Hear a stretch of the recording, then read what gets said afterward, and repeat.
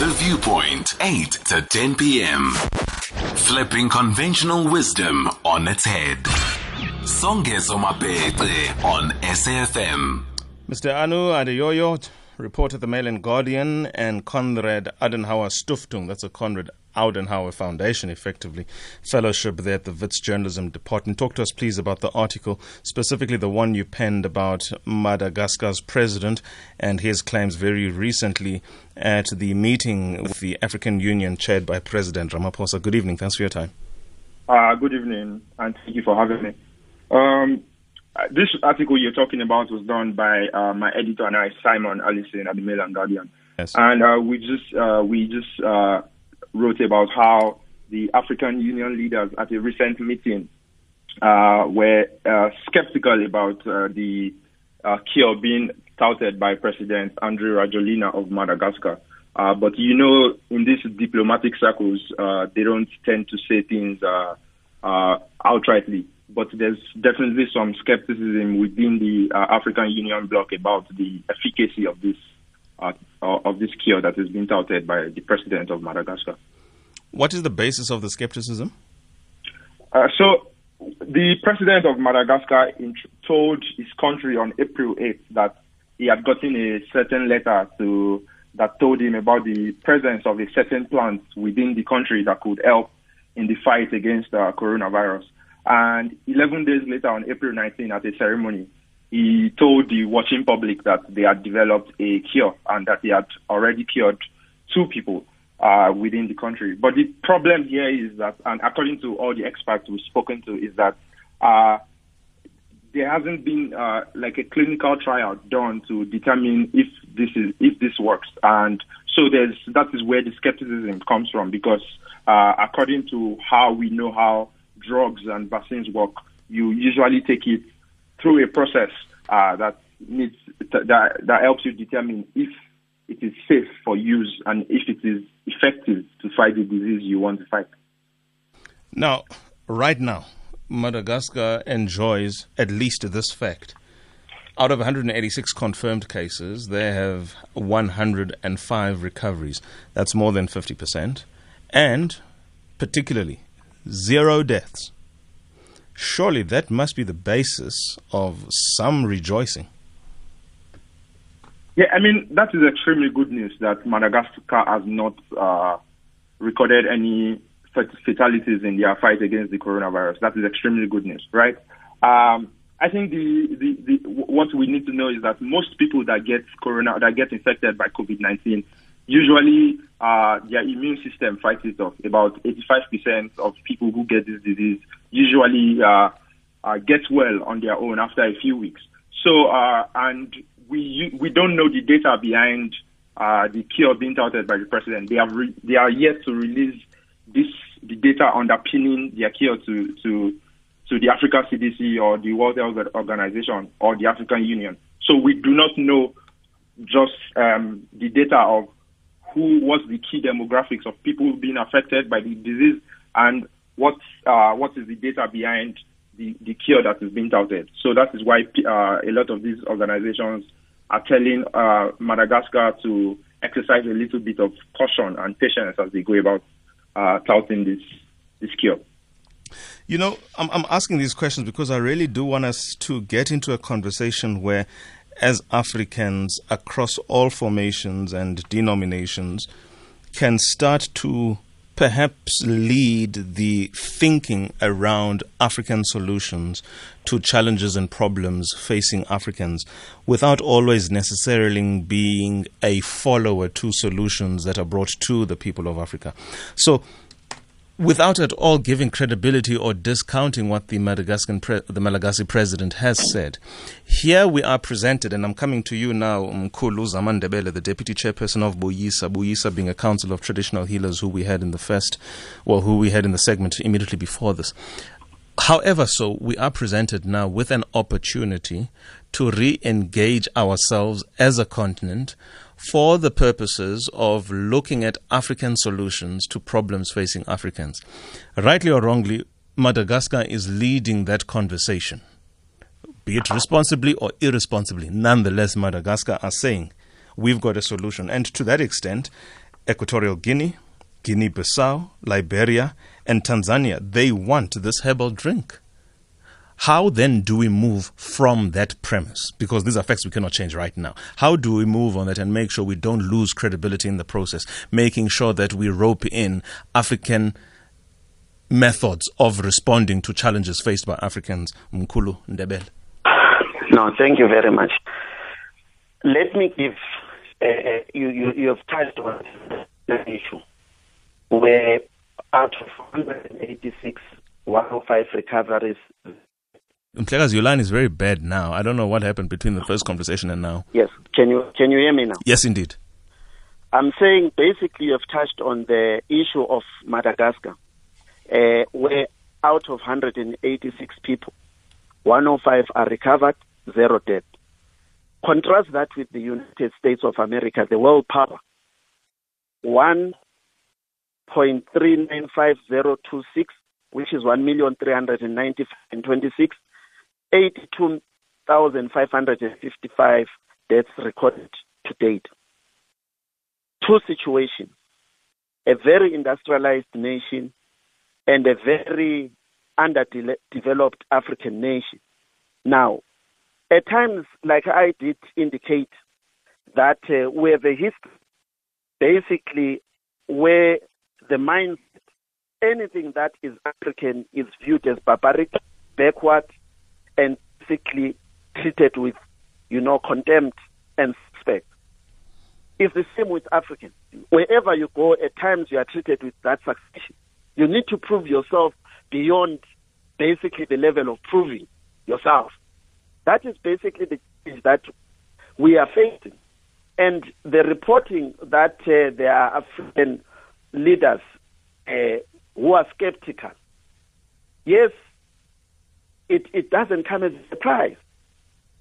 The generation that is currently leading Africa are predominantly old people who have failed their own countries. The health system in Africa is in tatters in most countries. Basically, those are some of the outcomes of colonialism and basically apartheid thinking. So what we're saying, there is a need for us to also start looking at finding African solutions. And the issue that Madagascar has come up basically with this plant that they are saying, and we know, growing up basically in the townships in South Africa, in rural areas, Umhlonyane, I was talking to my mother, she's 74. She grew up, her own grandmother treated her with Umhlonyane. When we were born, we were also treated with the same plant. It has got a history in the African continent of basically dealing with ailments in as far as all these other ailments, including basically, flu and stuff like that. Now, there are other African plants that needs to be, looked at. Some of them are already researched, like, for example, cancer bush, unwele. The Department of Agriculture and Forest and Fisheries, in their, basically, one of their pamphlets, do basically acknowledge that cancer bush is used as an immune booster for the treatment, basically, of many other diseases.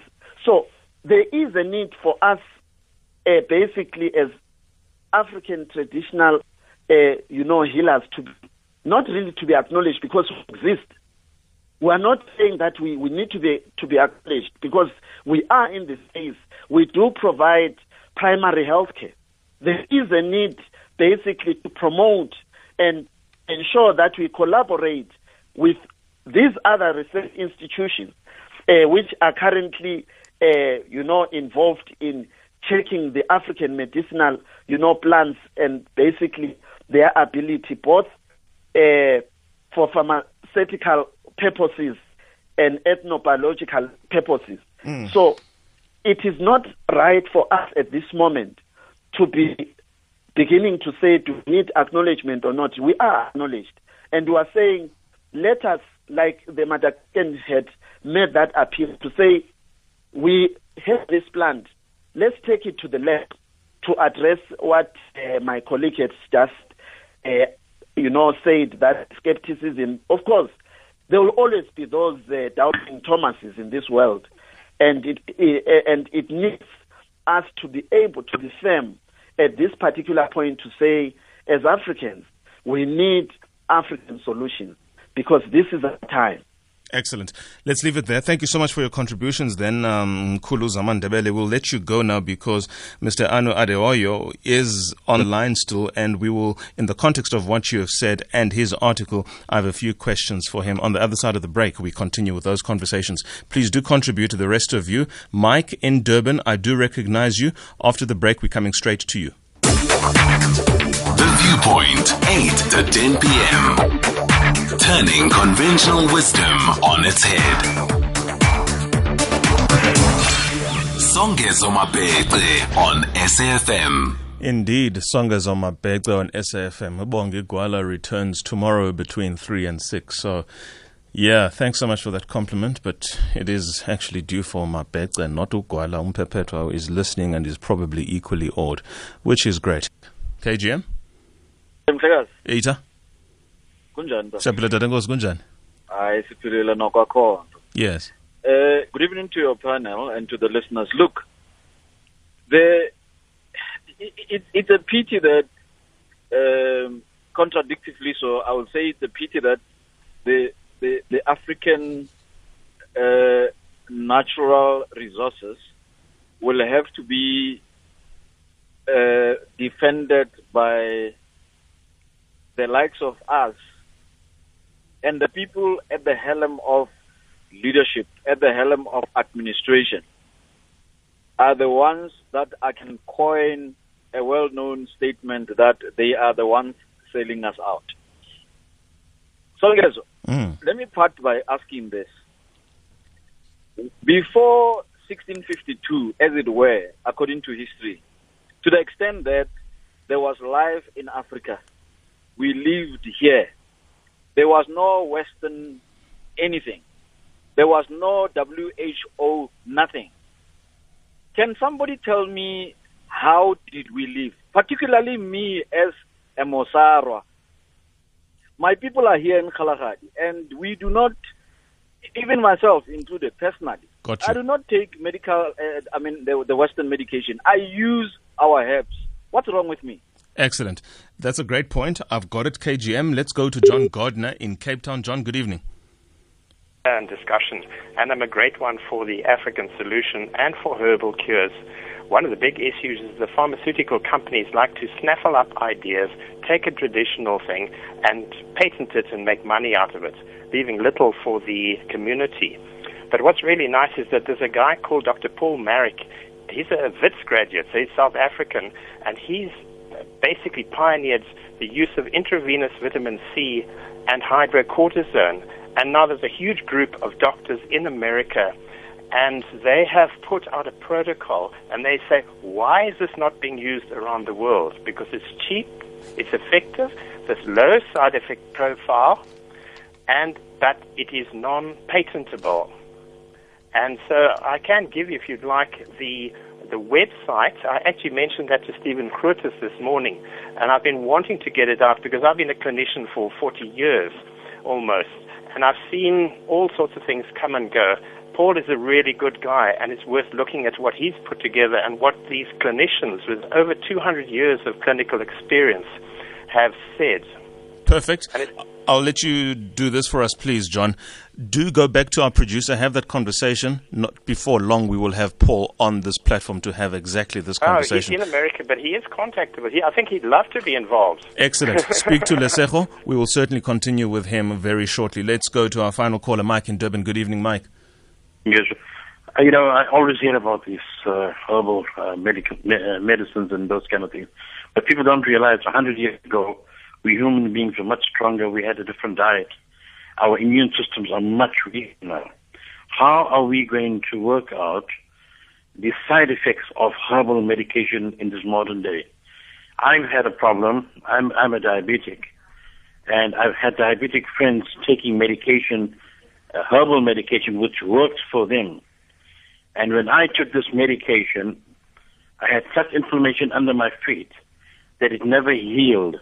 Eventually, I lost my toes, and I had one of my legs amputated. So when we talk about herbal medication, first they have to scientifically prove what are the other side effects of it, like every other medication. Let's go back. I appreciate that. I really do, Mike. Let's go back to our guest. Aanu, you listening? Yes, I'm listening. Thank you very much. You know, these comments, for instance, from KGM, what was Africa doing before colonization and apartheid and the IP theft, if you like, of African systems? Almost being challenged by the lived experience of Mike in Durban, saying some of these things that we used outside mainstream, I say mainstream for record purposes or official use, have side effects and have got serious side effects, the loss of amenities including but not limited to losing one's toes. How then should the African Union, from your research, from how you penned this article, be going about making sure not only do we maintain a certain level of independence and recognition of African systems, but still ultimately keep the clinical value of the claims made by the Malagasy people? Thank you very much. I think it's instructive what your last caller said about African drugs and side effects, right? Because before every drug before it gets to you as a consumer, it has gone through rigorous testing. And you know before using every drug that these are the side effects that can occur when you use these drugs. Right? So according to the experts that we've spoken to, and these are people who have spent their lives, and they are Africans, by the way, people who have spent their lives studying science, the argument they make is that instead of the Malagasy president to distribute these drugs, the COVID organics to the people, right, it should go through a process where you determine how safe it is, how effective is it, and what are the side effects to people. So people try to make it an argument between modern science and African herbs, but both of them can work together hand in hand, right? What scientists are saying, what vaccinologists are saying is that you need to try these things, right? You need to do clinical trials. Let us know how effective this drug is before you start distributing it to the people, right? I think it's a matter of due process. And the World Health Organization itself has said that they recognize the importance of African herbs in treating people, but Africans deserve to that whatever drugs we use go through the same standards as every other drug that every other people use. Therein is the challenge, right? You know, it's going to become academic, and unfortunately it has gone there. This is not an argument too dissimilar of 2 decades ago. President Mbeki, then the challenge was HIV and AIDS, and the massive pharmaceutical drugs which were largely untested, not even wanted by by Americans themselves because the CDC had not recognized them, wanting those drugs to find their way into the African continent. President Mbeki pushed, if you like, the indigenous systems. If we alleviate poverty, the things that cause these challenges in the healthcare space, we don't take away our response to it, albeit we're not using medicines. Similarly now, I might be getting myself in a knot, but what I'm advancing, in other words, just to be a little debating, to be in a debate with you is, why don't we, Uvavi, for instance, has used Umhlonyan, he's recovered from COVID-19. Madagascar doesn't have any deaths, and they are saying what has helped them has been the use of Artemisia. Now, when you compact that and say we should trust our systems, there is nothing wrong with the plants that we Africans have been using to corroborate KGM since before 1652 that have always helped us. COVID is a threat now. It doesn't contemplate the time it takes to run tests and have them meeting particular protocols. Why simply then do we not do what many are advocating in the experience of Madagascar, that of Vavi, as something that has helped them? Not necessarily a cure, not necessarily something which will pass the muster of scientific testing, but nonetheless, the fact that it has assisted in meeting the fight of COVID-19. Why is that not enough? Okay. So you mentioned the statistics of the cases that Madagascar has had and the fact that they have no casualties. I'm going to mention the cases that Vietnam has. So Vietnam has 288 cases recovered. They have 252 recoveries and no deaths, right? Vietnam is very close to China, right? Yes. They were close to where the epicenter of this thing began. And yet they have managed to they've managed this situation very well. And Yes. they have no deaths, right? And life is going on as much as it can over there, right? Yes. And they have not used COVID organics, right? What they have used is social distancing, tracing and testing and all of that, right? They have not used. So Madagascar, while it may seem that they are outliers in Africa, right? Vietnam has also managed this crisis well without COVID organics. And as I said earlier, about 85% of people who contract COVID-19 will recover within about 14 days, right? If their immune system fights this. We know that the people who are most at risk are elderly people and people with other comorbidities, right? So, to your point where you say that we do not have time. Yes, we do not have time. But we also need to know that we cannot allow our lack of time to let us bypass process. I mean, in the U.S. now, they gave emergency approval to a drug called remdesivir, right? And usually in normal times, that drug probably would have taken a longer time to get the approval that we got to in a trial. But despite the fact that it was only given to patients after a short period of time, it still underwent clinical trials, right?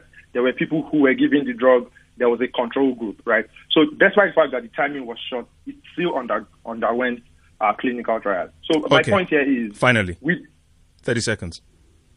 So my point here is we do not know if this drug is working, and nobody knows, and nobody's saying do not use the drug or not. What scientists are saying, right, is that let us use this drug in a proper environment where we can control and know if it works or not, and then we can make a decision on the use of this drug.